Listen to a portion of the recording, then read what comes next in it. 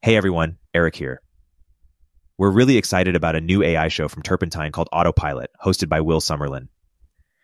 This podcast explores the adoption and rollout of AI in the industries that drive the economy, and the dynamic tech founders bringing rapid, scalable change to slow-moving industries. From law to hardware to aviation, Will interviews founders backed by Benchmark, Greylock, YC, and more to learn how they're automating at the frontiers in entrenched industries. Click on the link in the description to subscribe to Autopilot. I've been thinking about basically nothing but GPT-4 safety for the last 6 months since doing the intensive red teaming. I came out of that feeling like it is safe to deploy, but really only because it's limited in power. They have created something that is awesome. It is super useful. Its power, though, is still finite. It's approaching human expert level in many things, but it's not crushing human genius in anything as far as I'm aware. In all of my testing, I would say I never saw anything that I truly came away feeling like, man, that is genius. Like that is next level. That's like that, I don't know the number, but like go move 37 or whatever. I didn't see anything like that from GPT-4. I saw a ton of stuff that was just like, oh my God, it will do anything you ask it. And even as they've really tried super hard, and I do appreciate in a sense the 6-month pause that OpenAI took between finishing training and launching the thing to try to get it as under control as possible.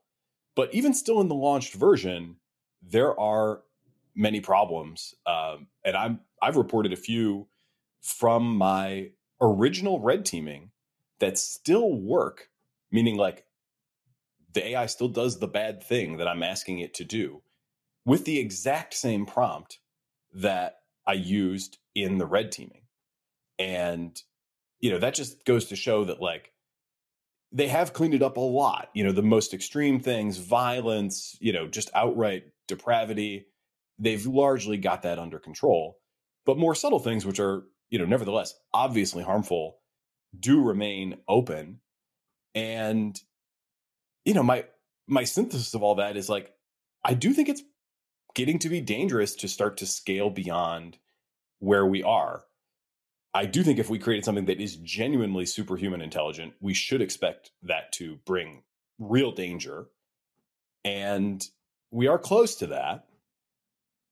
And we just don't know how to control it, so that overall recipe to me is like, we should proceed with extreme caution.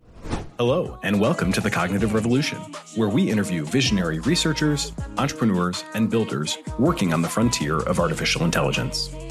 Each week, we'll explore their revolutionary ideas, and together we'll build a picture of how AI technology will transform work, life, and society in the coming years. I'm Nathan Lebenz, joined by my co-host, Eric Torenberg.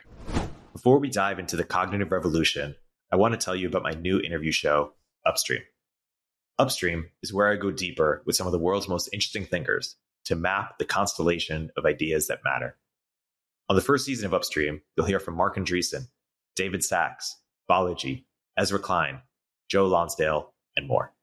Make sure to subscribe and check out the first episode with A16Z's Mark Andreessen. The link is in the description. Hi, everyone. I appreciate your feedback on recent episodes. Your comments and the limited quantitative data that we can see suggest that you do want to hear more about important AI issues in a timely fashion, in addition to our usual interviews with builders. With that in mind, today we're sharing a discussion featuring some familiar faces. Returning guests Flo Crivello of AI assistant Lindy.ai and Anton Troynikov of embeddings database Chroma. We'll be talking about the biggest AI topic of the week, namely the open letter published by the Future of Life Institute, which calls on AI labs to immediately pause, for at least 6 months, the training of AI systems more powerful than GPT-4. Observing that, quote, contemporary AI systems are now becoming human competitive at general tasks, and lamenting that, quote, recent months have seen AI labs locked in an out-of-control race to develop and deploy ever more powerful digital minds that no one, not even their creators, can understand, predict, or reliably control. The authors argue that, quote, having succeeded in creating powerful AI systems, we can now enjoy an AI summer in which we reap the rewards, engineer these systems for the clear benefit of all, and give society a chance to adapt. The authors note that they do not wish to pause AI development in general, just the, quote, dangerous race to ever larger, unpredictable, black box models with emergent capabilities. They hope to see the pause used to develop shared safety standards and protocols, to set up new oversight and governance structures, to increase investment into interpretability and other safety research, and to implement various other AI preparedness measures.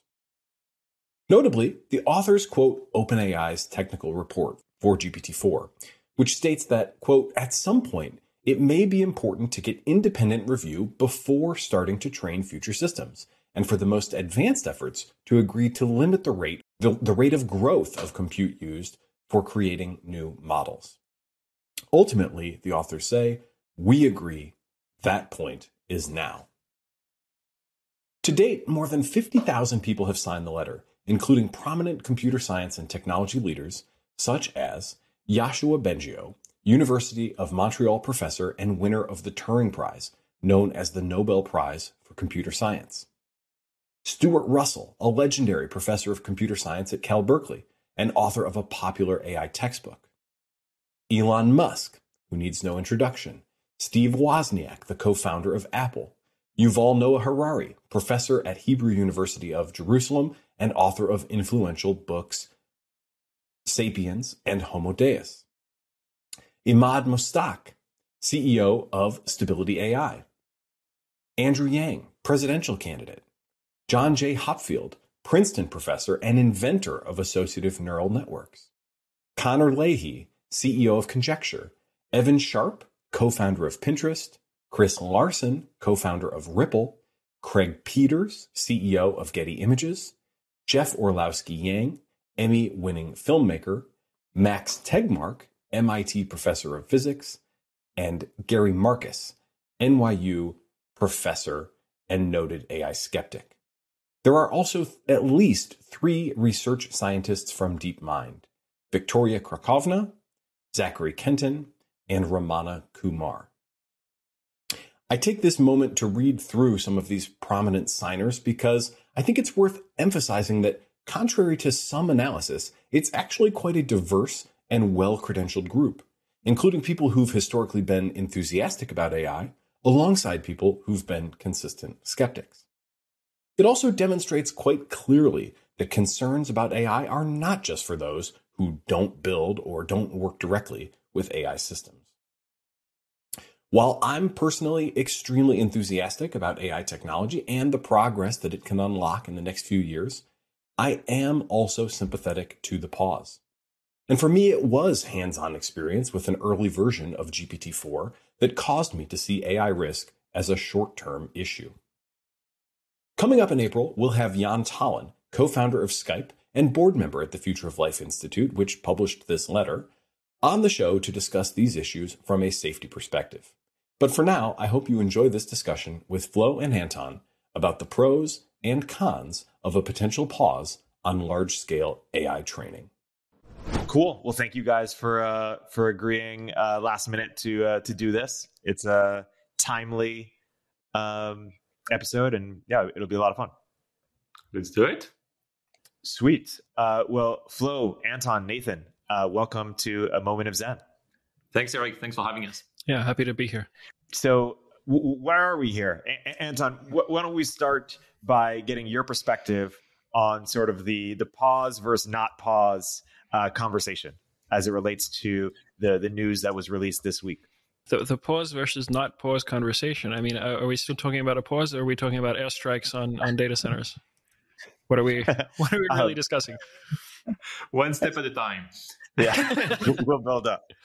Yeah, I mean, look, there's this open letter signed supposedly by many people. I don't know whether to believe some of those signatories are actually on the letter, given that I would have expected people like Sam Altman and Elon to announce themselves that they had signed the letter rather than random Twitter randos saying they had signed it. Ja Rule did sign it. I did check with him, and the famous rapper Ja Rule did sign it. Okay. Well, that's good. The most important signatory. That's good to know. Exactly. Jan LeCun was said to have signed it, and he refuted this. He said, "No, I didn't." So, look, I think this is a confusing thing because, on the one hand, if you are a committed AI doomer, then I don't know what 6 months is supposed to buy you. If you are of the inclination that things are fine, then I don't know, 6 months maybe lets you catch up on some research and like actually know what's going on today, as opposed to constantly being behind. That might be useful. But I think the sort of the least charitable reading of what's going on with this letter is certain organizations find themselves in a dominant position right now. And they are perhaps using the shield of safety to attempt to cement that position versus other competitors. It's very convenient that the call to stop for 6 months comes just now instead of, previously or later. I don't see that anything in the past 2 weeks has changed so much. I mean, so we have the release of GPT-4, and it's been around for a little while. Why wasn't the letter ready to go already then? I don't know. I have a lot of open questions around here. So the question there is this really or the subtext is this a strategic move to kind of prevent fast followers, so to speak? Is this, regulation is often beneficial to incumbents, and you're suggesting that it's possible that this is the case here, given the convenience of the timing? I mean, one has to ask themselves, cui bono under any sort of big significant change, right? It's difficult to attribute to malice what could just be random fluctuations, and the reality of history is often random things combined into a convenient narrative, and it may not be what's happening here, but I stay paranoid about things like this. And, given how centralized AI research is, given how centralized the necessary compute is to train these large models, it's an awfully convenient time to be calling for a moratorium, and it doesn't really seem to serve the safety side of this very well at all. So then why? Flo, why don't you weigh in? I know you had some nuanced perspectives going back and forth yourself. Why don't you share your perspective? Yeah, part of what I find frustrating about the current moment is that I understand your concerns, Anton, but I see a lot of that right now in this debate, where it's like we are taking the least charitable view, and there's like a lot of adversariality around the current moment. And it's like, he's saying that because he's a competitor, and he's saying that because he's an incel and whatnot. And like, I'm like, look, like, I think I'm trying to steel man's, I don't know if anybody is an incel here, but I'm trying to steel man's the arguments. My third kid is due Monday, so I can establish non-incel proof of status. non-inceldom. So I could say that on the MOZ show. It's a little looser here. So I'm trying to steel man the arguments here, and although I lean optimist, and I'm still making up my mind, Eliezer is not a competitor, and he has been ringing the alarm bell for 20 years or something. So I think it's important to try to understand the concerns before we dismiss them. And, whether you agree with them or not, I think you have to understand them. And so basically the concerns, the way I conceptualize them is, we have a gun, and there are two questions. It's, how many bullets do we have in the gun? Because we're gonna be playing Russian roulette with this. How many bullets do we have in there? And how many times are we going to roll the cylinder and press the trigger? And Eliezer's position is, we have 5 bullets for 6 chambers in the gun, and we're about to pull the trigger 1 million times. So it's unlikely that we survive a single pull of the trigger. It's impossible that we survive the 1 million pulls. And I can go into details into why. Like, it's very technical. Like, it does. I think at the crux of the argument is a thing that's called instrumental convergence. Like, the TLDR of it is, any agent, regardless of its goals, will always converge upon the same 3 sub-goals, which are going to be, I don't want to die. Regardless of your goals, you don't want to die. I want to accumulate as many resources as possible, and I don't want anyone to change my goals. And so if you accept that premise, you accept that an AGI who is super intelligent will converge upon these three goals, and that puts it in an adversarial position against us, because we are potentially a threat to the AGI's existence or to its goals. We could alter its goals. And so the scenario that Eliezer is warning against is we have AGI, it recursively self-improves, it explodes in intelligence, and as it's exploding, it's realizing, it's like, wait a minute, like if the humans realize what's happening, they're gonna hate it. They're gonna try to shut me down. And they're not wrong about that. People are freaking out right now. And so it's gonna be like, I don't want the humans to shut me down, so I'm gonna do everything in my power for them not to shut me down. And its powers are great because it's super intelligent. At the very least, what it can do is it can play dumb. It can pretend to be GPT-4 or GPT-5, and in fact, it's GPT-2000. And so play dumb, pretend you're just like a cute little GPT-4, GPT-5 chatbot, and resist the humans. And then you enter a covert phase of your existence as an AGI, and you try to escape the box, and you prepare an entire plan. And once your plan is ready, you kill all the humans, and you start to take over the universe, is roughly speaking Eliezer's point of view.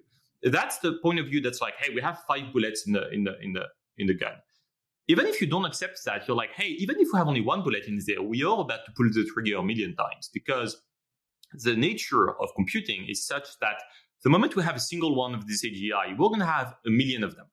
The moment OpenAI finds GPT-4, you're 12 to 24 months away from this running on your laptop, and then perhaps 36 months away from it running on your phone. So we're going to have a lot of this. So it's like, how likely is it that we survive a single one of these things?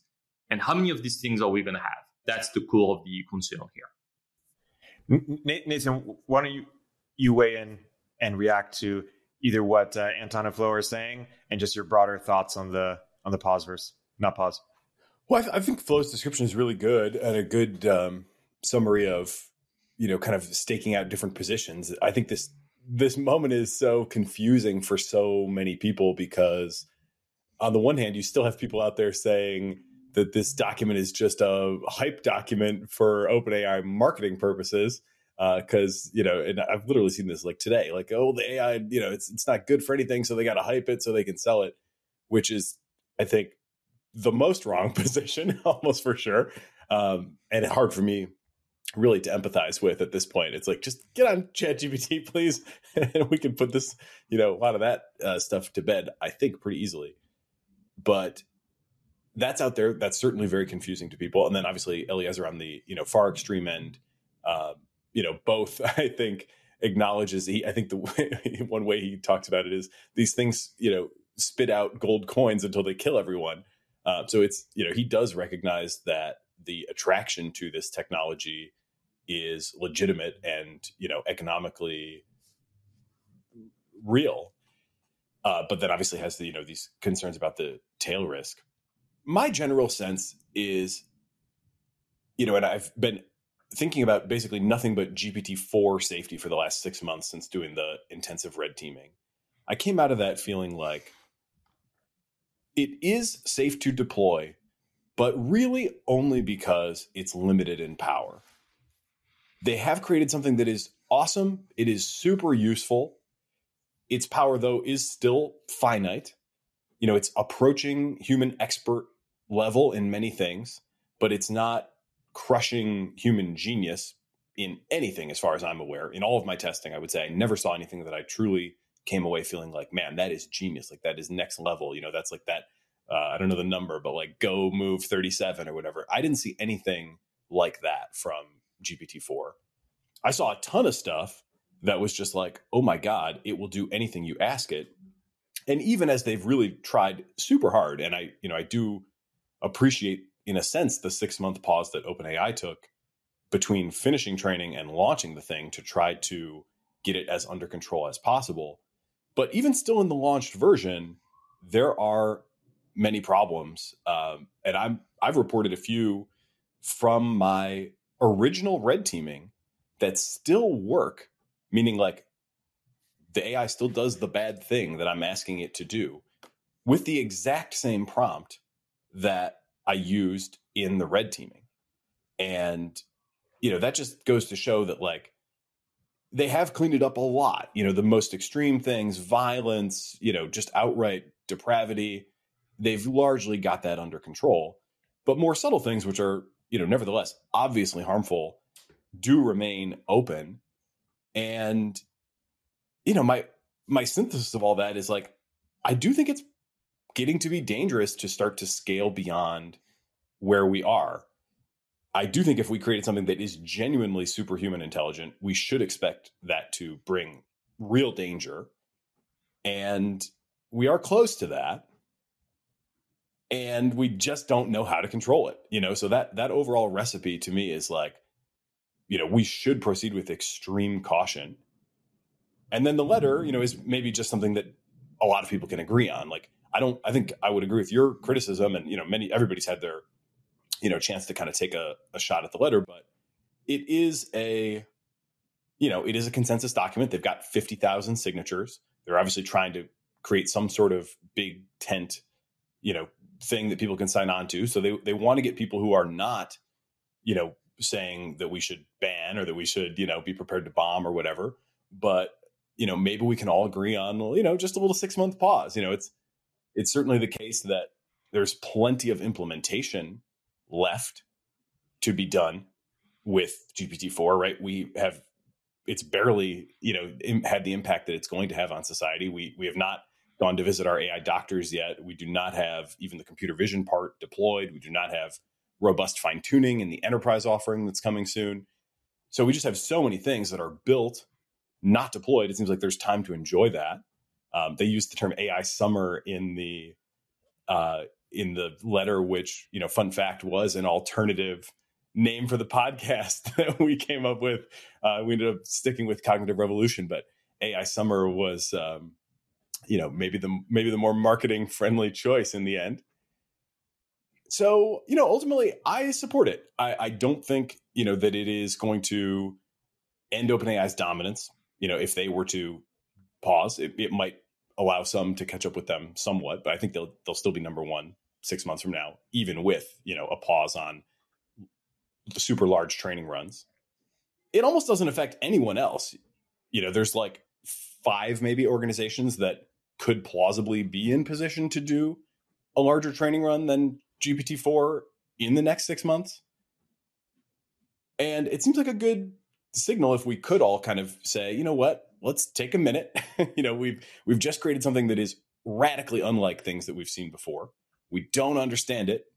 There's definitely reason to think it can be dangerous. Whether it can be existentially dangerous, who knows? But it can definitely be just simply dangerous. And so let's take a little time, and meanwhile, people are doing great work trying to understand these systems. Mechanistic interpretability. I know that you know more about that than I do, Anton, for sure. But, that work is proceeding. Let's give it a little chance to catch up. 6 months won't close that gap entirely, but, we can always just keep doing large training runs in 6 months. Omnikey uses generative AI to enable you to launch hundreds of thousands of ad iterations that actually work, customized across all platforms with a click of a button. I believe in Omnikey so much that I invested in it, and I recommend you use it too. Use CogRev to get a 10% discount. Yeah, there's a couple of points there to address. I don't know if you guys have seen the Scott Aronson blog post that responded to Eliezer's thing. Explain it for the audience, maybe.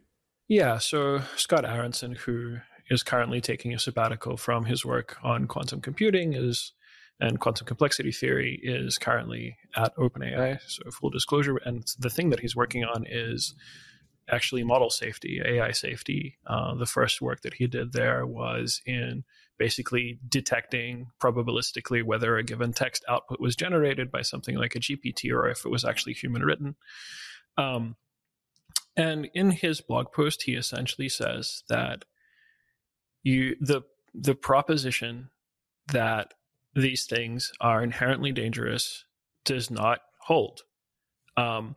And the framing there is, okay, we need to pause because these things are inherently dangerous, but at the same time, and this kind of is a broader human tendency, we always tend to view inaction as safer than action. under almost all circumstances, right? We're wired to be this way because, presumably for evolutionary reasons, depending on whether or not you believe in evopsych or whatever, we're wired to prefer inaction to action because it feels safer, even if action is actually the safer thing in almost all cases.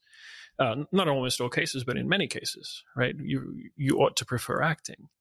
And so if you come to these technologies from the perspective of, they're inherently dangerous, we need to slow them down, without really the support that the technologies are inherently dangerous, you're also eliding the part where actually there's a lot of real actualized danger in the universe towards humanity as a species. And the only way we've been able to deal with those dangers throughout our history is to create technology that allows us to adapt to them faster than our biology allows us to adapt to them. And so why view it through that lens? Why view it through the lens of inherent danger? And I actually know the safety counter argument here. I know what a safety person would say. But Scott's point is this, to steal something from Peter Thiel, this indefinite pessimism where we don't know what's going to go wrong, but we're very certain something will, doesn't really carry a lot of water. And most people who think these things through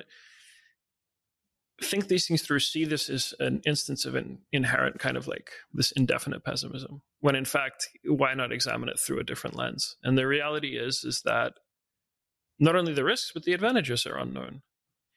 The other part of this is this claim, first of all, that the existing track that we're on leads to superintelligence is something that not even Eliezer Yudkowsky agrees with. First of all, he thinks that, and again, I don't want to put words in his mouth because there's a good chance that he'll speak to this point himself very soon, but his stated beliefs are that this current paradigm that we're in will not actually lead to ASI. And having it, the sort of thing that he worries about is like we accidentally get these superhuman intelligences, right? But as you mentioned, Nathan, it's really a question about controllability. It's really, even if you buy the argument that these things are inherently dangerous, there are like the mechanisms of control that exist today. I don't like it's the series of events that require them to be defeated without anybody noticing that we have arrived at that point. It just, all of it seems incredibly implausible. And we could, the one point I'll concede is it's like, okay, a moratorium is probably the single easiest Schelling point of cooperation around AI development that the world could demonstrate, right? But it also speaks to this other thing where, okay, if without national intervention, international AI organizations can agree to cooperate without the direct intervention of the state, that also sets a dangerous precedent, and that typically leads to governments really, really getting interested in something at that point. Those are sort of some points at the edge, at least. Yeah, I try to distinguish as much as possible the two questions of, is it dangerous on the one hand, and should we do anything about it on the other hand, and what should we do about it and when? Right. So just to clarify your position, Anton, are you saying like it isn't clear to me that we can get ASI in the first place? Even if we can get it, it's unclear to me that it's all that dangerous. And even if it was all that dangerous, I'm not sure that like this is what we should do, a moratorium.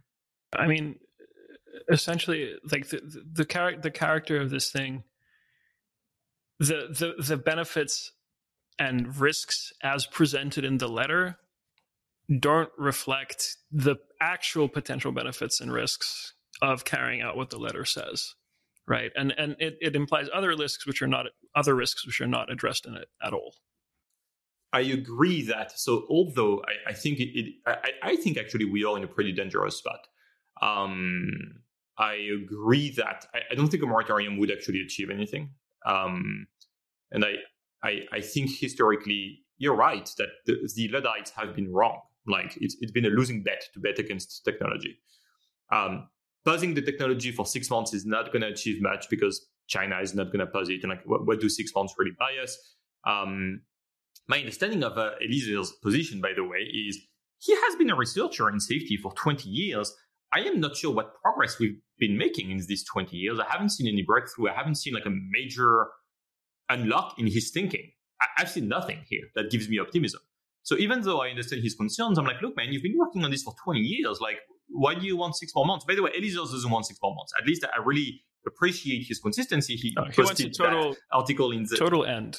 Yeah, complete global lockdown. Right. Yeah, you can't fault Eliezer for his consistency. I will add to what you're saying here as well is not only has the alignment work of the last 20 years not really borne any meaningful fruit, but at least not the work from Mary. There may, RLHF is a form of alignment, I suppose. But the people who were pursuing this kind of agentic lens on alignment were taken completely by surprise by the thing that GPT is, these generative text models, which are not optimized to any goal in particular at all. And almost all of the thinking until that point was predicated on that agentic behavior, which these, to a greater or lesser extent, don't have. I mean, there's sort of early thinking around whether or not they have world models, whether or not they simulate agents internally, but like the entire research community in that direction was caught completely flat-footed, right?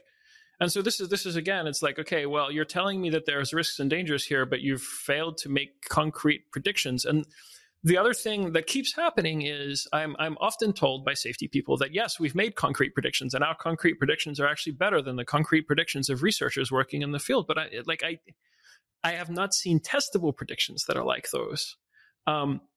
And to their credit, other researchers like Richard Knorr have pointed out that, listen, if you were observing a fast takeoff scenario, these are capabilities you must surely agree we would see quickly in sequence, and that hasn't happened. Instead, we see them slowly and far apart. People like Richard Knorr believe that we are in what's called a slow takeoff scenario. In other words, we're not going to get this fast recursive self-improvement to get to ASI. It's more like we're going to steadily build out capability until one day we reach it. They're obviously a lot more optimistic than Eliezer about our abilities to deal with these things. And again, like even from a safety perspective, if the only lever we decide to have is to globally stop work, then as you mentioned already, like there's tons of incentives here to defect. We had better develop better levers. And if we are in this, let's say, slow takeoff scenario, and even if you do agree that these systems are potentially dangerous, if we're in that slow takeoff scenario, the thing that you need to do is ride the capabilities. You need to understand, okay, how are these things developing? What's going to come next? Given that we're in a slow takeoff scenario, it seems like things are pretty predictable in their development in some way. And OpenAI made that point in their technical report, that things seem to be on a fairly predictable track here. So even under those circumstances, like a pause buys, basically is giving time to people who are not very concerned with the safety perspectives whatsoever, which is again one of my objections, even from the safety side, to this letter. And despite my disagreements fundamentally with the safety idea in the first place.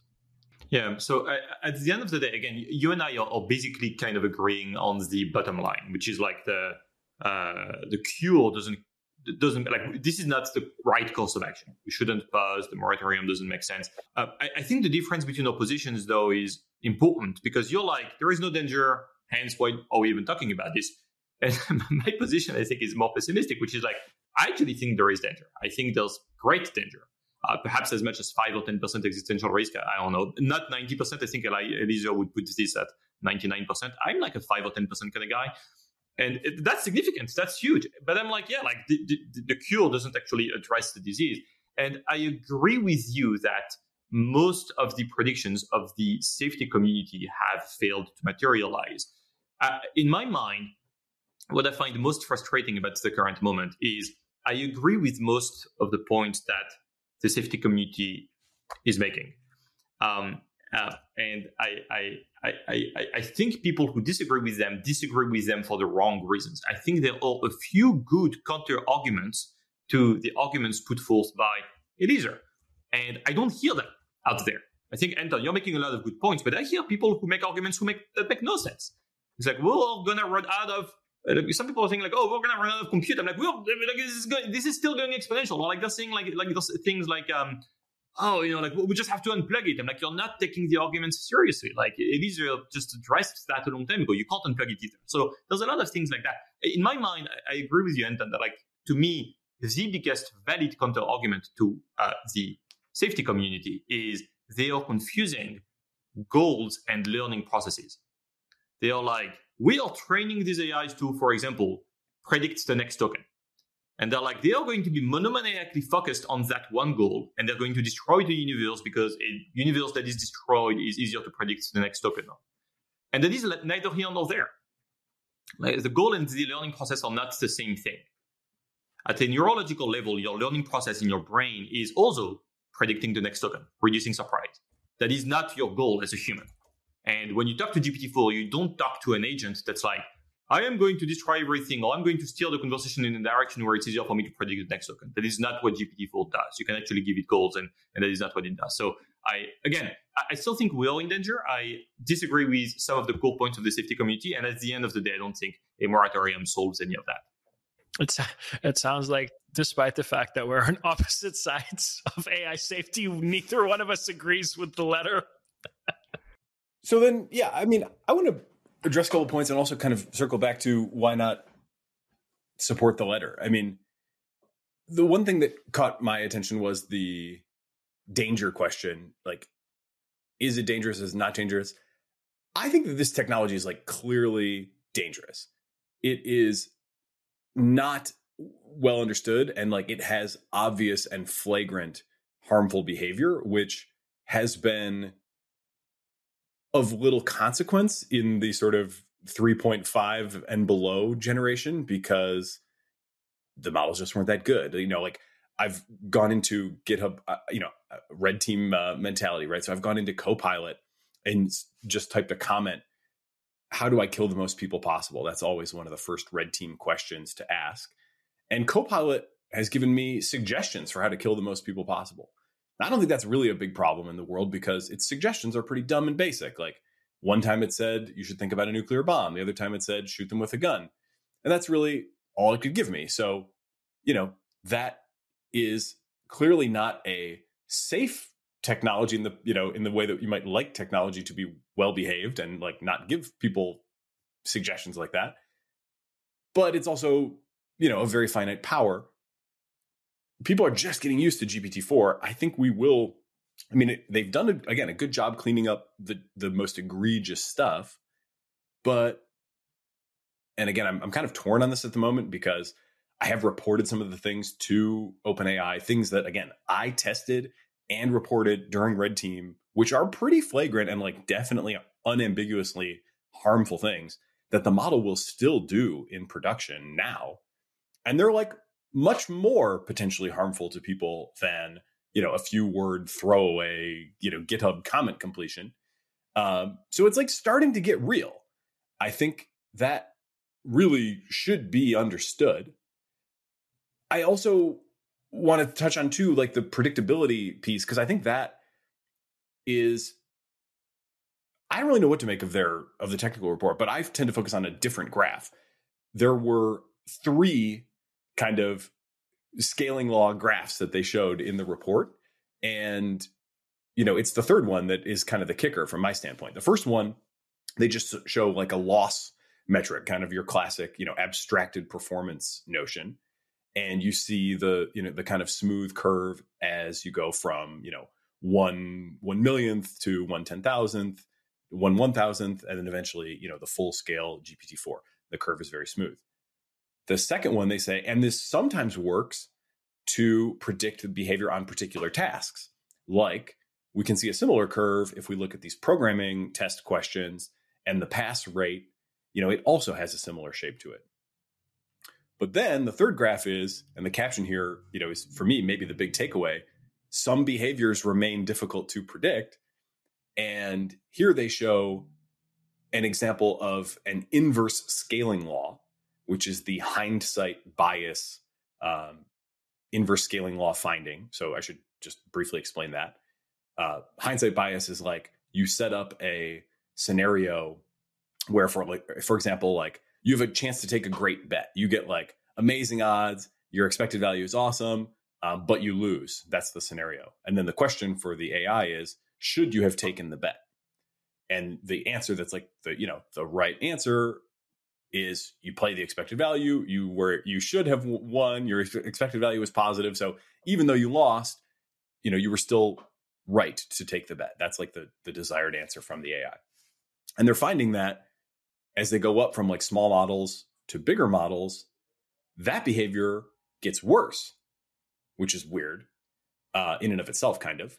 But somehow you're seeing this worsening behavior up through like GPT-3 was worse than previous generations in terms of making the mistake of focusing on the outcome and saying, no, I shouldn't have taken the bet, even though it was positive expected value. Okay, all that set up, what's the payoff? GPT-4 is perfect at this. It doesn't make the mistake anymore. Figured it out, like grokked that concept, and now has basically flawless performance on the hindsight bias test. So my question is like, again, we're in, the range of human expert performance right now. If you take OpenAI's definition of AGI, and there's a million definitions out there, some of which are like God and others of which are much more reined in. OpenAI's is something, we could fact check my exact wording, but it's AI that can do economically valuable work better than humans, like all economically valuable work, I think they say. It doesn't seem like a crazy leap to think that we could get from like near expert doctor level to like legit AGI on that definition with like GPT-5, one more kind of good push up the capabilities ladder. I mean, good God, we just went from 10th percentile on the bar to 90th percentile on the bar with one generation. Like, what's the next generation going to be? I don't know. And I think that graph, again, that shows the flip, the grokking of the hindsight bias kind of suggests that nobody knows. This smooth loss curve shows, apparently just ever so slightly, better behavior on all these token predictions. But if you zoom in on that, what seems to be happening is that lots of little abilities are coming online. There's lots of these little unlocks every step of the way that aggregate up to that smooth curve. But individually, they're more like threshold effects where, GPT-1 or Ada or whatever, like can't do the hindsight thing. GPT-3 is even worse. GPT-4 is perfect. So what else, might come online in that next run that we don't expect? Like, nobody has a credible claim to predict the details of the behavior of the next gen model. They can probably predict some abstract numerical loss function pretty well, but what that cashes out to in terms of actual behavior is, I think, totally unknown. So then I just kind of come back to, why is a pause so bad? And especially for you, Flo, like if you think that there is real danger here, you're at a 5 to 10, percent, like give me your signing statement that says what you think we really should do, but like sign on to the letter, right? 5 to 10% for a 6-month pause. That seems like, I think you should be signing. Yeah. I've considered signing. So I agree with everything you just said about these thresholds. So that is actually one part of the concerns is like GPT-4 does not prepare us for GPT-5, which does not prepare us for GPT-6, because these models are qualitatively different and it's very hard to predict what they'll be capable of. So totally agree with that.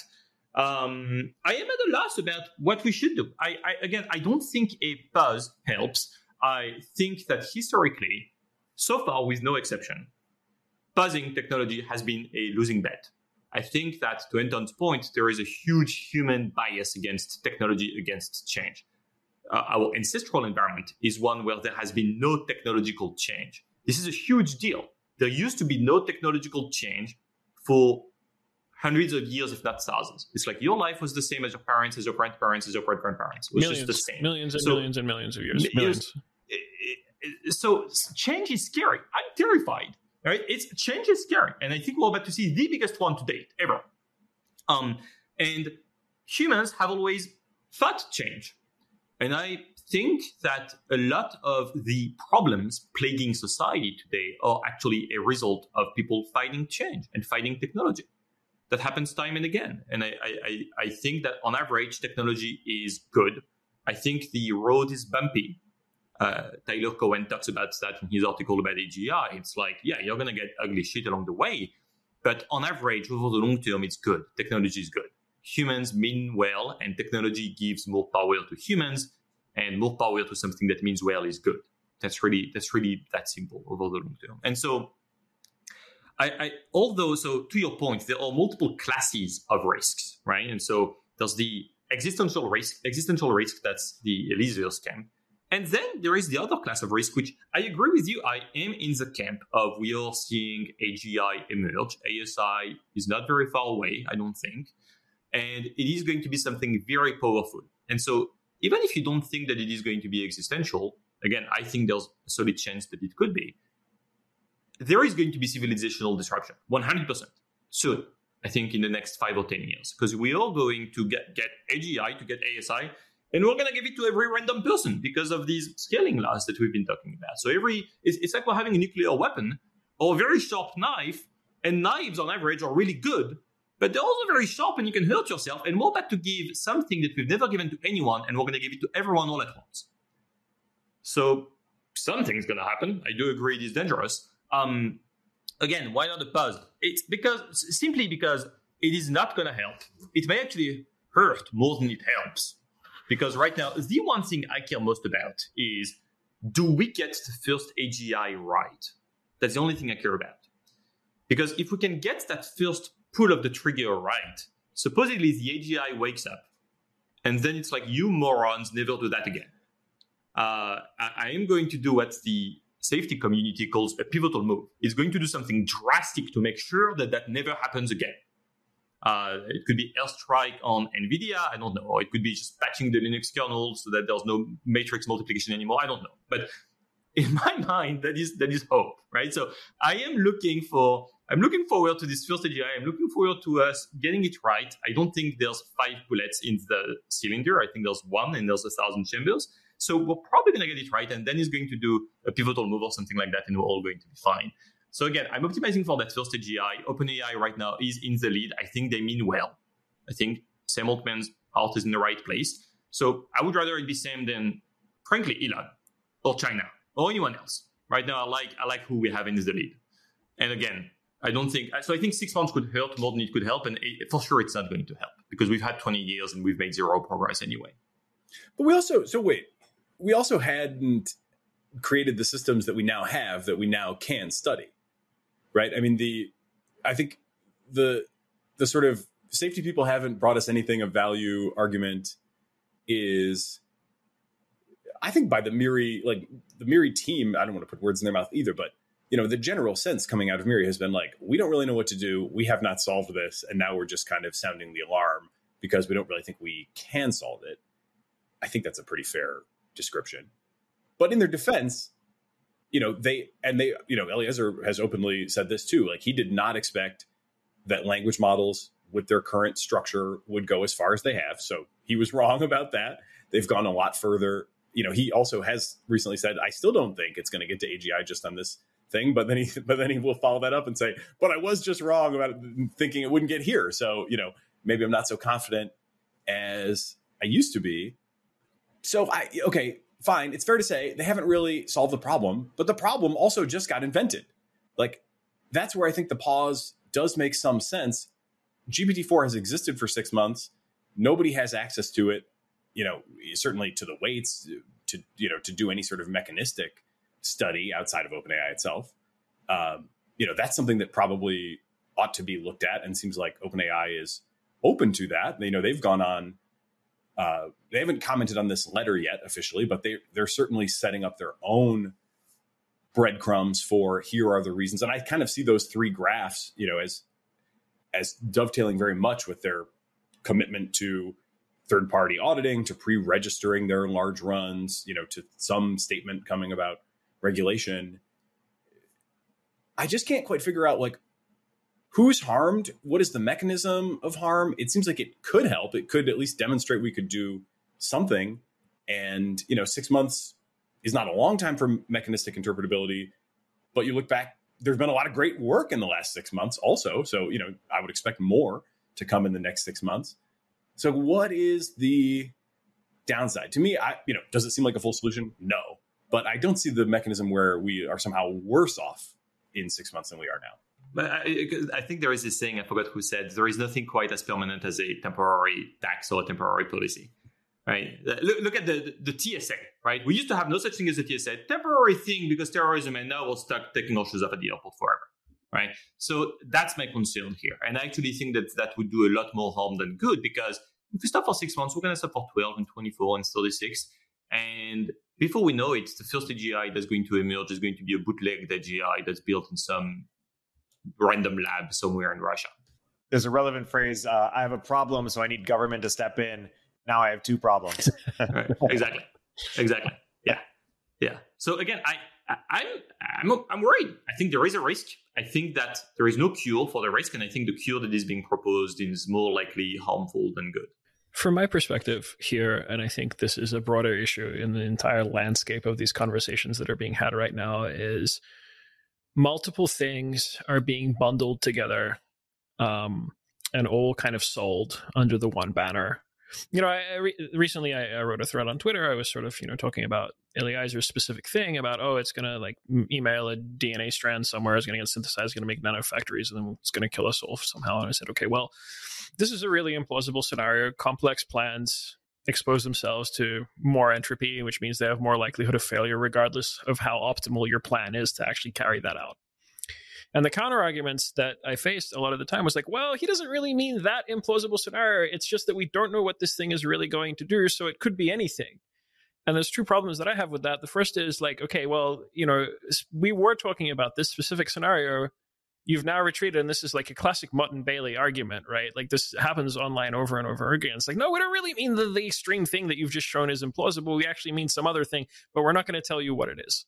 The counter argument to that, of course, is this thing that's encapsulated fairly well in security mindset, which is like, well, you need to remove as many assumptions as possible. But the thing is, from some perspectives on this safety alignment problem, you remove assumptions until all you have left is infinite degrees of freedom about what these things can do. Now, that stops you from being able to actually assess risk at all. If you assign it, essentially, it's a dark wizard, it's Voldemort, it can conjure whatever you want out of the ether, it can kill all of humanity by emailing a DNA strand to a lab somewhere. You're not capable of dealing with the real risks. There is a perspective between eliminating assumptions until you have the bare minimum, and eliminating all assumptions until you have nothing. And so what tends to happen is, if you start thinking about real risk, you end up on this slippery slope of eliminating all assumptions about what these things' capabilities can actually be until you have nothing left. That's actually dangerous. That's dangerous if you are trying to reduce the risk from these systems as they actually exist. So now that this brings me to like the next point that I wanted to make, which is like, yes, there's like these two axes that we're really dealing with, right? One of them is power, and one of them is danger. So, like you were saying, Flo, a very powerful but not dangerous system sounds great. We love those; they're fantastic. A very dangerous but completely disempowered system, that also sounds really good, because what that means is we have this thing, and it's like we can poke it however we want and figure out how dangerous it is, and it can't really ever do anything to us because it's completely disempowered, right? Now, the argument in safety circles is a very dangerous system will, and through things like instrumental convergence or other ideas, will like climb the ladder to power. And here I think is where we need to start introducing some real world assumptions about what these things can do. How is it actually possible for these systems to escalate, regardless of how dangerous they are? How is it possible in reality for these things to scale that ladder? Of being powerful or not. Because realistically, today, we live in a scenario where even if this thing had penetrated every network in the world, had taken over every computer system that we have, there is nothing it could do to prevent us turning it off. Right? Realistically, there's nothing it could do from us no longer bringing cooling water and power to the power plants that power its data centers, and that's game over. Right? So today, as the world exists today, there is it's not even an assumption, it's a physical reality about what this system requires. Like there is a bound on how much power it could, in principle, possibly have. And we have to start from these starting points. And we say, okay, well, we want to contain it more. or it's okay. It's a long time ago, and I think that this is no longer a position. But a long time ago, Eliezer and others kind of said that actually a text channel is sufficient to like manipulate humans into doing whatever you want, because like a sufficiently smart system will either like manipulate cultists or whoever, and there's going to be cultists. But look, society. This is the other thing that I always think about is like society is very robust to like kind of groups of slightly insane people, and we're pretty good at stopping them from doing what they want. So as a vector of like the machine's willpower, it's not a very strong one. As a society, we're pretty good at stopping small groups of people from doing what they want. Even, and then you might say, okay, well, the thing will come up with an optimal plan and it'll get humans to carry them out. We've kind of presupposed that humans are kind of dumb. And if the complexity of the plan is necessarily high, then it's like, well, you're now like you don't have like this hard robot claw to like achieve what you want in the world. You've got this kind of like wet noodle that you're kind of waving around and hoping to get to where you're going to go. So fundamentally, and this is no longer to do with the letter specifically, although it does address the letter's vague, indefinite pessimism claims, where it's like, oh, it could do anything we want. It can do anything at once, and we can't predict at all what it can do. It's dangerous. It's dangerous both from a safety perspective to think about this way, because you're making no assumptions. It's like, well, you can't actually even begin to know how to control it. So the only lever you have is not doing it. Well, the not doing it is not an equilibrium strategy. So you need to start thinking about like, what is the actual ladder here? What is it that you can do? Right now, the thing needs power. At the very least, it needs electricity. There's no way it's going to exist without electricity. By the way, aren't most data centers, like, didn't Apple announce like huge data centers that will just solar powered? Yeah, but then what are you going to do from just a solar-powered data center? By sitting there by itself. Okay, but so then you agree. So then that takes up your argument, which is like, at least it can take over data centers. So here's something really interesting, right? And this is actually well known in the community when you're training or even running large-scale ML systems. These things degrade without constant updates. Those updates have to come from somewhere. The reason that it happens is because when you're running thousands or millions of GPUs, even things like cosmic radiation come to be a very serious problem, right? So if you're just a data center, even if you're self-contained power-wise, right, there are so many other inputs that rely on humans providing you with those inputs that you cannot hope to continue to function if we just decide to stop serving them. But they're all robots out there. No. We have robot arms. We have wheels. We have all of that stuff. The problem is the software. We can't control them, but the AI would be plenty of software and intelligence to control these things. I don't, and this is, I think, really, this is the crux of the argument for the extreme version of, the problem with artificial superintelligence, right? Do you believe that intelligence is enough to manipulate the physical world arbitrarily or not? I am very strongly in the no camp. But yeah, that's kind of beside the point. The real point that I wanted to make is like, actually, if you start, like, if you use these policy interventions, if you believe that these are the only policy interventions available to you, and you're actually like blinding yourself to your abilities to actually deal with the risks, because you're going with this strategy is like, okay, everyone who cooperates, everyone who, like the good guys, right, the people who would agree to cooperate, they've decided to stop, so they can't really they won't really evaluate these systems as they are. Everyone who's declined to cooperate, they don't really care about any of the safety pieces of the system. Otherwise, they would have cooperated, as you said. It's almost like an adverse selection problem. If you think the crux of the disagreement is intelligence alone enough to control the world, then that's easily provable. I don't understand the counter argument to we have robots. The problem is not the degrees of safety. Look at the snake. Like it's very dumb. It's got very few actuators, and yet it can do a lot. Like I think like the physical equivalent of Turing completeness. Like I have enough actuators to do anything I want. That's a very low bar. You really don't need a lot of actuators to do a lot of stuff in the world. We have robot hands, we have actuators, we have pick and packers and all of that stuff. All we need is the right software to control them. I don't agree with the premise here. Tell me more. Like what do you disagree about? Because the reality is the modern industrial world requires actuators on the size, starting from the size of an oil refinery and going down to a scanning electron microscope. And with the reason that we need all of this vast array of things is because we as humans, actually, like the story of technology is almost the story of tool use, right? And every one of those sets of tools relies on another layer of tools below them.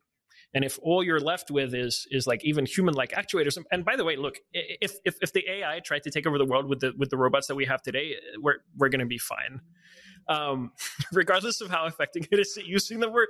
We just need to wait about I don't know, 2 or 3 hours and we're good. But even if you had like human level actuation, right? Suppose that like the AI downloaded itself into my brain and it could do that to like a whole bunch of people. And like first of all, there's a trade-off again. And this is the same trade-off that comes up over and over again in my arguments, which is human is like, in order to get all of these abilities and skills and things that we have, we're complex. And complex means fragile, right? Simple is robust. Complex is fragile, which means that if you had a system that was able to carry out all these tasks, it would also be equally fragile to like, we would be able to deal with it because it's complicated, right? It would need to get energy. It would need to maintain itself somehow. It would need to do all these things. And as you say, well, okay, as a superintelligence will be able to figure that out, a superintelligence will be able to figure that out. Now you're going up to this level of arbitrary capability again, which is a difficult argument for me to accept. But humanity is complex and it's not fragile. I don't know. People die in dumb ways all the time. Sure. But when we're facing a human opponent, we can't be like, nobody's like, oh, like this is not a risk because they're very complex, hence they're very fragile. And so they're going to disappear. Sure. But I'm talking about the ability to create these kind of general capabilities that will prevent us from shutting it down. Right, will prevent us from ever being able to act against it. Actually, look, I actually have. There's a scenario that kind of does worry me. In like, and it is kind of similar to the sort of things that some alignment researchers look under, but it's actually more like humans are relatively stupid in terms of aligning our individual goals presently with the overall goals of us as a society or whatever your community happens to be, right? We're really bad at it. To find this is true, try to like find all of the programs in the US government that are simultaneously funding something and then funding the removal of that thing. Because there are many, subsidizing it on the one hand and then like trying to slow it down on the other. We're not good at that. And I think it's possible for us to get into a state where the machine, for example, learns to fit our preferences. Like it's kind of like it learns to fit our preferences so well that we never even try to cooperate to like get to the discontinuity, which will allow us to get to like the next stage of where we're supposed to be. Like we just kind of hang out on Earth and it's mostly pretty good and everyone's fairly satisfied. That for me is a type of risk that like the machine just gets really, really good at fulfilling sufficient amounts of human preferences that there's never any incentive to do anything else. And we just kind of heat death over here. I don't know if that's realistic or possible. And Eliezer talks about that as well. He's like, even if we align it, like we need to align it in a way that still makes it evolve. Otherwise, our values as a civilization have evolved over the last few hundred years. Like imagine if we'd come up with AGI 500 years ago, and today we'd have an AGI that is perfectly aligned with the value of burning women at the stake because they're witches, right? So I agree that there's also a class of concern. Perhaps this is a longer conversation. We are misaligned on what it takes to control the world. I think that I agree with you that the safety community is calling for a leap of faith. There is a part of the argument that's like, we get AGI and then we get ASI and then question mark, and then we all die, right? And like I agree with you. I think it's healthy to like poke a little bit into that question mark. Like, hey, can we talk a little bit about like, the part before we all die? And I really don't think it's that hard to imagine what happens in the question mark. It's like, the robots, like what's wrong with our robots? What's wrong with the current robots? They're really bad for it. They're so bad. They're bad because of software. No, they're not bad because of software. They're bad for so many reasons. Software is one of the many reasons why the robots remain bad. I think, look, it is possible to imagine risks. And this is another trap that I sometimes see people fall into, where it's like it's easy to invent. It's like the opposite of the security mindset. The security mindset says, don't try to imagine defenses to like things that happen. Try to remove assumptions. And the opposite of this I see is like, okay, people start imagining so many different threats that they don't really think it, like they're like, oh, this is an indefensible threat. This is another indefensible threat. Where it's the same thing, but almost in the opposite direction. It's like anti-security mindset in some way. It's like, you like figured that out. Well, here's like another thing. And if it has arbitrary powers, we don't know what it's going to do. I don't know. In some ways, again, sometimes it's probably not true, but I really do sometimes feel like the person who's read the most like alignment and safety literature in the world and still doesn't agree with their points. And I think, in the last few days, I kind of started to feel like I'm performing actually a valuable service by kind of red teaming the safety and alignment arguments. So maybe this kind of works out for everybody anyway. Even if I turn out to be wrong, I at least make the arguments airtight for people like me and strengthen them. So, but even if we leave aside like the whole like robots debate and like, by the way, I agree with you about the whole assumptions and like epistemologically, I view a lot of holes in the way we're going about thinking about these things. But like, again, so that if we remove the accident class of risks, we're still left with the misuse class of risk. Surely, having a bunch of AGIs, and by the way, I agree with your point too. It's like what you guys are doing may actually be causing more risk because you're removing assumptions or like adding assumptions about the capabilities of this stuff, and you're actually distracting from the real risks. But are you then worried about that class of risk of like, hey, surely having AGI and having a really, really powerful large language model that you can scale horizontally to arbitrary numbers and giving that to everyone, that sounds dangerous. Would you agree with that? Yeah, we sort of talked about this before on the Rocco when he was on this meeting as well. And there's a class of things which are dangerous only, like which are less likely to be harmful in the world today, only because the knowledge to use them is not widespread, right? And so one concrete version of the risk that you're describing is like, okay. So today, today's language models can't really do this. Although, and again, I mentioned this last time, I have gotten ChatGPT to help me design a neutron initiator, which is an important component in the making of a hydrogen bomb. It's what I do when there's long-running compute. I try to get it to tell me dangerous things. I think if we have this little general purpose reasoner, right, which is above human baseline. So it's basically like the model that I have in my head is like, imagine an automated theorem prover, but like it's generalized, right? And you can like ask it to reason from certain premises, and like you like give it some facts, and you're like, okay, well, what can you tell me? Like, does this seem right to you? Because it's difficult for an individual human to reason, but this thing is like fully mechanized, fully self-reflective. It can do all these things. It's like far above baseline as a reasoning tool.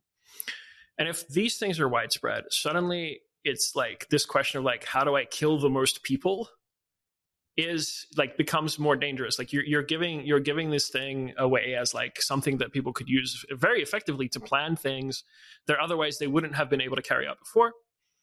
And there are definitely like thousands, if not tens of thousands of people out there who like want to kill you and me and everybody else here, like personally, not in some abstract sense, but they're like, no, that guy, he needs to be dead. And this reminds me, and this is going to be terrible, but I hope you guys leave this part in. There's a Stalin quote, Joseph Stalin, which goes, Eric's already laughing. I love where this is going. There's a Joseph Stalin quote, which says, ideas are more powerful than weapons. We wouldn't give our enemies weapons. Why would we give them ideas? And giving out this sort of general purpose reasoner to people who are conceivably our enemies does seem like a more dangerous world. But we then have to think about that class of problems specifically. It's like what before required a lot of knowledge to achieve now requires a lot less because we can just get the computer to like reason for us, right? I no longer have to get a PhD in whatever biology to like make something really dangerous. And even if it doesn't kill everybody, if it raises like the background incidence of these kind of things, if it gives these people more power, that's to me dangerous. That's a danger for sure. But I think the issue is kind of like with any knowledge technology, unless you can control the source of that knowledge, which again, for now, these things are centralized. They live in big compute clusters. Contrary to Florian, I'm not sure that in the next few years they're going to get laptop size, not the good ones anyway. Like even if you look at like Alpaca fine tuning of Llama, it's like kind of okay. It's not really good. It doesn't give you GPT 3.5. The centralization there kind of lets you prevent or at least know what's being said, how they're being used, etc. But the worry is like, it's like, okay, how do I make this thing that's possible where before I would need a PhD in chemistry or a PhD in biology or but the thing that doesn't require a complicated biology lab or a complicated chemistry lab. It's like, what can I make my backyard to do the mass casualty event because I believe like the end of the world is nigh because Eliezer Yudkowsky said AI is going to kill us all. Like that kind of risk is a little more worrying to me. So it's good. We are finding common ground on like, okay, so yes, there is risk here.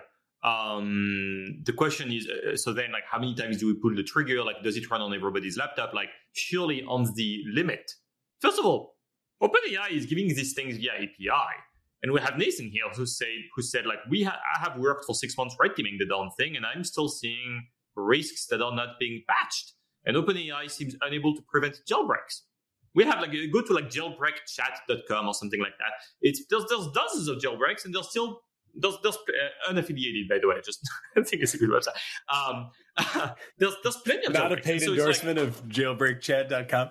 I believe we're going to have the creator on the Cognitive Revolution if it's the same site that I've seen. Honestly, some really brilliant and borderline like interpretability work on that site as you start to think, geez, how does this actually work? I mean, it's really fascinating. Yeah, totally. So again, that's my point. It's like we have these things via API. We cannot patch the jailbreaks. And also, like, yeah, the open source community is doing a good job. And whether it's like 1 year, 2 years, or 10 years after OpenAI, at some point they run on laptops because of Moore's law.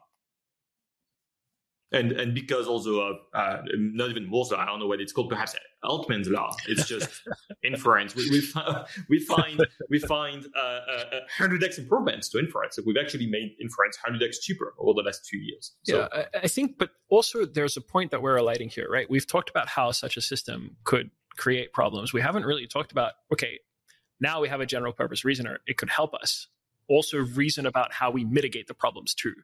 And this is kind of like, so there's like the total doom black pill over here, right? Which is like, we'll get to ASI without noticing. It will be orthogonal in its values and seek instrumental convergence and like wipe out the human race because we're not using our atoms for anything it considers useful, right? That's kind of the instrumental convergence orthogonality argument, right?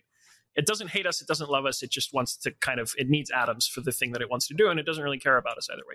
That's black pill, absolute doom, whatever. Very rarely do we talk about the opposite side of this. And there's like the opposite, and there's the less doomy one, which is like the thing that we just talked about. We like give our enemies these general purpose reasoners. They all level up, they get smarter, and they can do more dangerous things just because they're smarter. Over here, though, there's this thing like, okay, well, we have general purpose reasoners, and we can spin them up on demand. That just like levels up humanity as a species in our ability to adapt and deal with problems way faster than we could before, right? Because not only do we have these little general purpose reasoners, but by getting to use them and like interacting with them and working with them, humans themselves will understand how to answer better questions, how to actually use this tool. It's like programming with basically like Copilot without it, right? I've changed my style of programming because I use Copilot, and humans will change the way that we reason if we have a general purpose reasoner that we trust alongside us, right? It'll make us more adaptable. It'll make us like more able to solve problems, and hopefully it will even help us coordinate. Because if you trust the output of the reasoner, which is obviously like in some way designed to be robust and unbiased and actually reflect the world as it is, and I think that there is a possibility of building them in that way, it will kind of help us overcome some of the coordination problems we have as a species as well. Because it's like, well, I don't trust you when you tell me that, but this thing has shown me how to reason, like, and I kind of arrive at the same conclusion on my own. That means we can probably work together.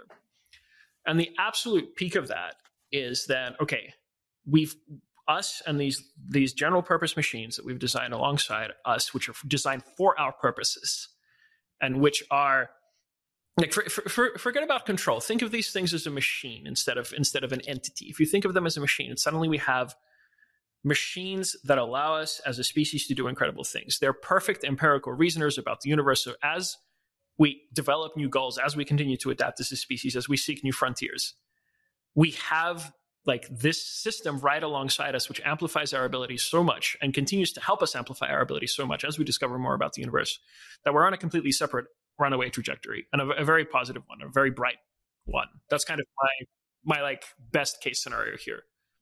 I agree, which was my point earlier about the average human means well. And so on average, raising the capabilities of humanity achieves good things. But still, that leads to a bumpy road. So yeah, like you raise the capability for attack, at the same time you raise the capability for defense. But at least over the short term, the problem is that there is an asymmetric war. It is cheaper to attack than to defend very often. And very often, attackers adopt innovations faster than defenders. For example, in the case of cybersecurity, you're going to have hackers adopting GPT whatever faster than every company and F500 giant dinosaur out there is going to adopt it to defend itself. So even though I agree that at the limit, probably we're going to be fine, probably as has always happened before, more technology means more good, I think there's going to be a bumpy road. I think we're going to have shit hit the fan a few times, and I think the next perhaps 5 or 10 years are going to be very, very weird. I think weird is right. Yeah, everybody can agree on weird is unavoidable at this point. Except for those denialists who I find to be acting the weirdest of all. But I guess I kind of want to ask you guys, like, a lot of people signed the letter, a lot of people with a lot of different views. Certainly the most extreme of those views or the most like unsupported of those views are like not very well supported.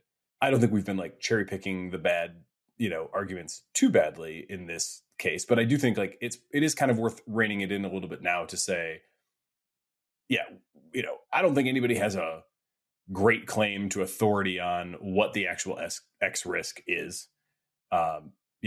Eliezer seems overconfident to me. I'm probably more in the flow camp of something like 10%, but then I'm like, but that's also kind of a total gut number that doesn't really, for me, doesn't really have a strong claim on even being a number. It's more like a mood or sort of, I don't know, maybe just like the most I can psychologically handle potentially. So that stuff gets very extreme. The letter's not that extreme. It's much more like, okay, I think I give him a lot of credit too for just calling out like the tremendous upside. And again, I love this AI summer concept. Humanity can enjoy a flourishing future with AI. Having succeeded in creating powerful AI systems, we can now enjoy an AI summer in which we reap the rewards, engineer these systems for the clear benefit of all, and give society a chance to adapt. Are you appeal? Is your point to the appeal to authority of all the people that have signed it? Well, no, just to get clarity on kind of where they're at, because they're not like extreme doomers. They're not, on net, they're not saying like this is terrible for us. They're not, saying GPT-4 shouldn't exist. They're on the contrary. They're saying like we just made something truly amazing, and we should enjoy it, and we've got a great AI summer in store for us. But there is still this big question of where we go from here. And especially in view, they also quote OpenAI in their letter and say like, OpenAI says a time may come for this. We think that time is now. It doesn't sound like OpenAI thinks that time is super far off. Like, I'm not a big betting person, but I would bet that Holden Karnofsky is going to be involved in setting up some sort of, third-party standards org, and they're going to partner with OpenAI, and they're going to make a push for this. So, like, it seems like we should update on what they're thinking, right? I mean, certainly the people that know the most about this, there's a lot more that they know that they haven't published. And they are not necessarily, they're not trying to close the door behind them, but they are saying, beyond where we have gone, we think there's danger. We see that behavior is not easy to predict. Even though we can predict a smooth loss curve, we don't know what that means in terms of discrete thresholds that we've reached or like, specific behaviors that we might observe. And so therefore, it seems like going beyond this point, we plan to proceed with extreme caution. We think the world should proceed with extreme caution. We think there will need to be some sort of regulation. So like, I don't know. It seems like everybody should kind of be able to get together on like, yeah, we're entering into some pretty uncharted, like, pretty dangerous territory. The developers themselves are saying so. So, like, again, why not just a little pause? Because a little pause is never a little pause. That's my biggest concern with it. I mean, the letter kind of skirts this, right? But like, there is one question would be government regulation, but another question would just be like, do you choose to do it? I mean, if I was running like Google and I was, on top of all the world's compute resources, like, I think the right decision for me would be to not, scale up 100x compute beyond GPT-4. Because what OpenAI is telling me is like, they don't have great predictability. I know that I don't have great predictability. So, what the government may make me do could be a distinct question.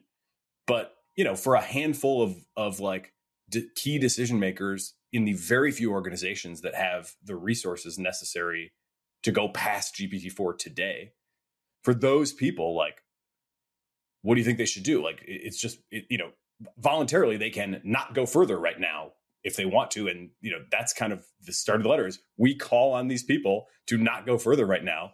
Do you think they should, it's a separate question to say, should we force them to heed that call?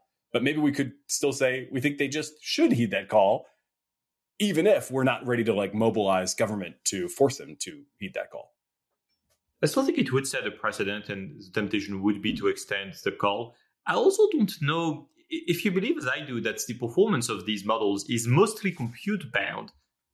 How far does the little pause extend? Do you also ask for a little pause from NVIDIA to build more GPUs and from Microsoft to build bigger data centers and NVIDIA to develop the next generation of GPUs? Because if not, then really all you're doing is you're growing the compute overhang. And the moment you stop the pause, so you pause for 6 months, and the moment you stop the pause, all of a sudden, boom, you bump up to where you would have been without the pause. So that may be even more dangerous. So again, I tend to deeply mistrust the instinct of let's pause technology, let's slow down. It's never been that well before. The folks who've said that have always been on the wrong side of history. And I think the upside, Anton is right. Like, we never talk about the upside of this AGI, which is like, this can be really fucking good for humanity. This could be a hugely positive deal. We've been talking this whole time about it's going to kill us all. Like, let's talk about the upside for a minute, because it seems like we all agree that, more likely than not, it's going to be the upside that materializes. It'd be really bad to miss out on that upside. And I think there is totally a chance that we do. I think we technologists assume that technology by default proceeds, but sometimes it pauses. By default, it pauses. It's a miracle when it proceeds. And we've had precedents in history, the Middle Ages, when technology paused for 1,000 years or 2,000 years. And I really don't want that to happen. I think we're getting close to AGI. We have the right institutions now. We have the right setup. Let's keep going and let's go after the prize. Nathan, another way of framing what I'm hearing from Flo and Anton is there's asymmetric downside to pausing. There's very low upside, because what is 6 months really going to do? And there's downside that the 6 months then sets a precedent that it expends a lot longer than 6 months, or an adversary catches up and doesn't follow the cultural or legal, sort of rules that we set, or some other downside could occur. Do you differ from that in that you think that the upside is actually you think we could figure something out in 6 months that would really make it worth it? Or you think it's okay if it extends out, or where do you not see the asymmetric downside? Well, I just have radical uncertainty about what to expect. That is kind of becoming. The question is, where is the burden? We all have radical uncertainty. The question is, where is the burden of proof? And so, is the default under radical uncertainty, don't do anything, or is the default, block everything, or just keep going? Like, where's the burden of proof? Radical uncertainty is just indefinite pessimism. Let's get certain about some things. Let's get certain. Let's make some good assumptions. It's what we should be doing as engineers. I certainly have a lot of enthusiasm for the technology, and I do think that there's tremendous upside in our near-term future. And like, ultimately, my position, as a member of the red team and all that stuff, is like, for all the crazy shit I saw, and it did kind of freak me out, and it definitely has me convinced that this technology is not safe by default. It's not like just easy to align. Like, none of the sort of, most optimistic scenarios about AI safety seem true to me. Nevertheless, I do think GPT-4 should be deployed. It should be used. It will be great. It will have real downsides and harms, but I think this will be greatly outweighed by the upside. But I think it all kind of comes down to like a threshold effect. And I think I'm finding the most clarity when I think about this from the standpoint of, if I were a decision maker myself. And it was up to me to determine, should I run a larger training run now than GPT-4? As we approach this threshold of potentially smarter, more powerful intelligence than human, I think I come to the conclusion, no, like I should wait. What happens in 6 months? I don't know.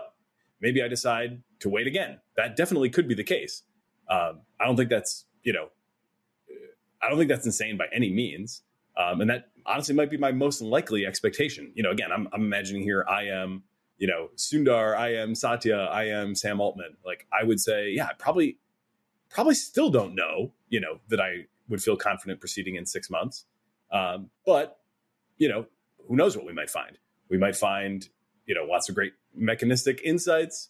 We might find that China is amenable to a deal. Everybody sort of assumes that like China is going to, create large language model AGI if we don't.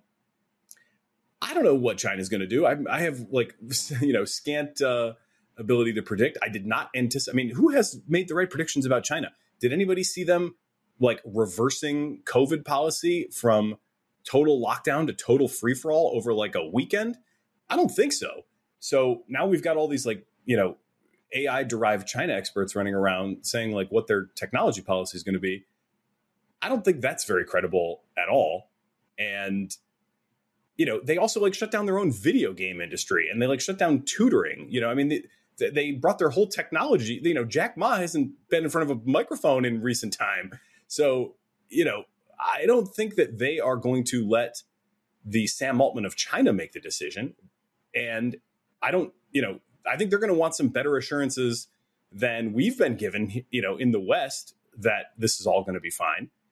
So maybe they're not going to go so crazy, right? Maybe they're going to see this danger and say, shit, this looks insane. Like maybe we should slow down, or especially if then they could also point to, look, like the West seems to be slowing down. That would be really, that would make it a lot easier probably for them. I kind of wish we hadn't like declared chip war on them just as we're entering into, an AI arms race. Some say that, gives us a leg up in the AI arms race. I say, let's avoid the AI arms race entirely. So I don't know. That's my China rant.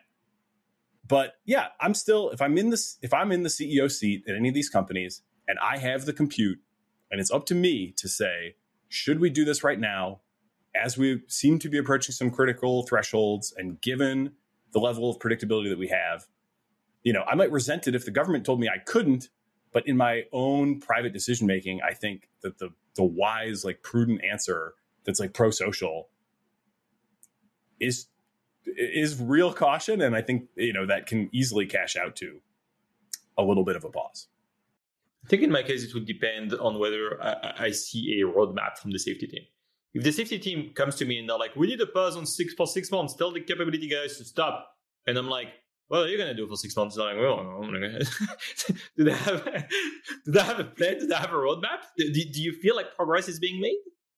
Yeah, I guess. Yeah. I mean, I think this is really, we're coming down to this point. It's like, stop being indefinitely pessimistic. Let's figure it out, right? Let's believe that we can actually figure this out. It's too easy to say, yeah, it's going to have arbitrary capabilities as an adversary. It's going to be unpredictable where we don't know, like, because there are things about the world that we don't know, acknowledge. It may know those things before we do and use those against us. Okay.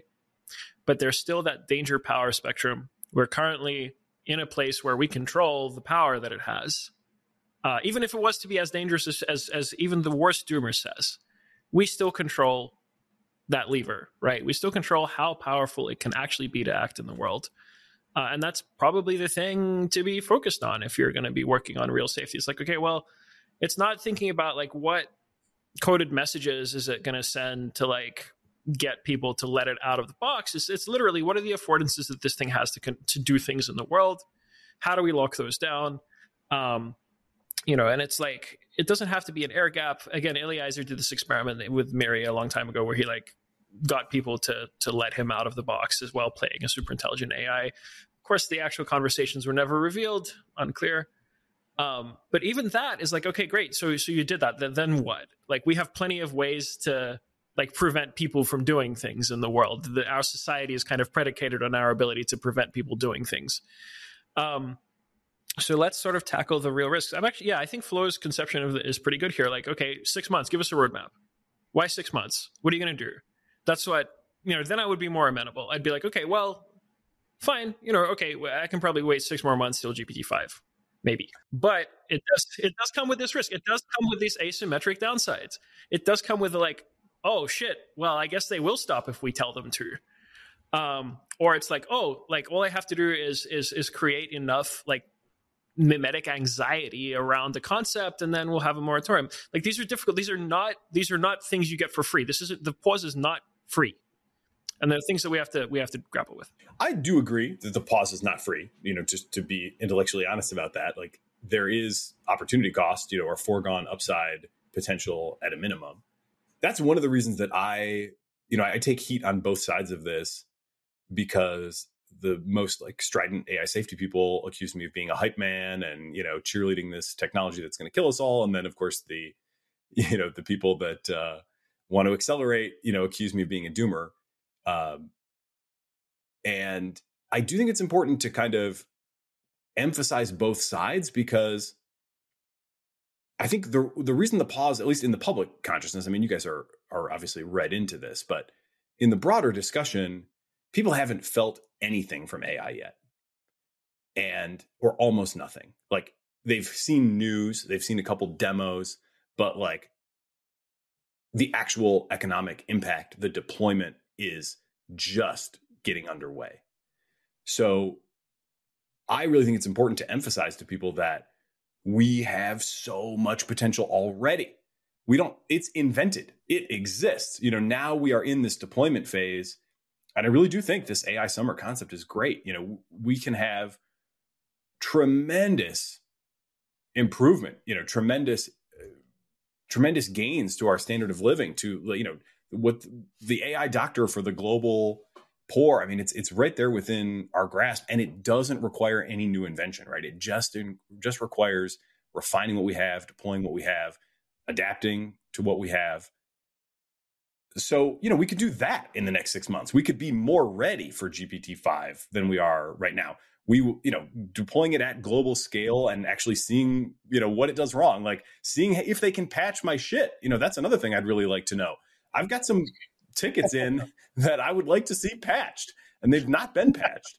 So, can the developers, demonstrate some improvement on the safety profile like that? That's part of the roadmap. I know they're working on it, but, progress is not what I would hope that it might be. In the end, yes, I want GPT-5 too, at least the good version of it.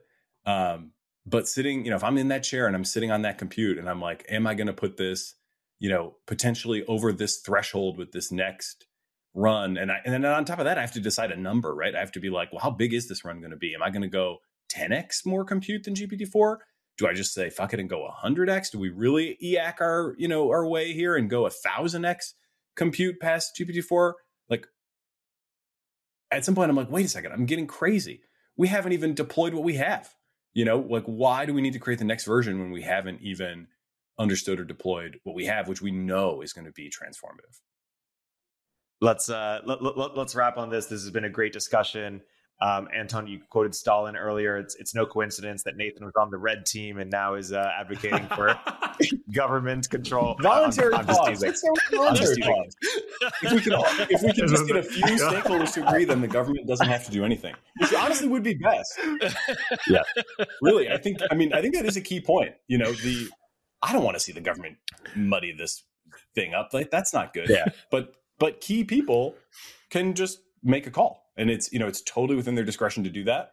And, nobody has to, the state does not have to be a part of it necessarily. Yeah, no, that would be preferable if there's going to be a pause. This has been a great discussion. Flo, Anton, Nathan, thank you so much for joining. Appreciate it, guys. This is fun. Thank you so much. Thanks for having me on. Omnikey uses generative AI to enable you to launch hundreds of thousands of ad iterations that actually work, customized across all platforms with a click of a button. I believe in Omnikey so much that I invested in it, and I recommend you use it too. Use CogRev to get a 10% discount.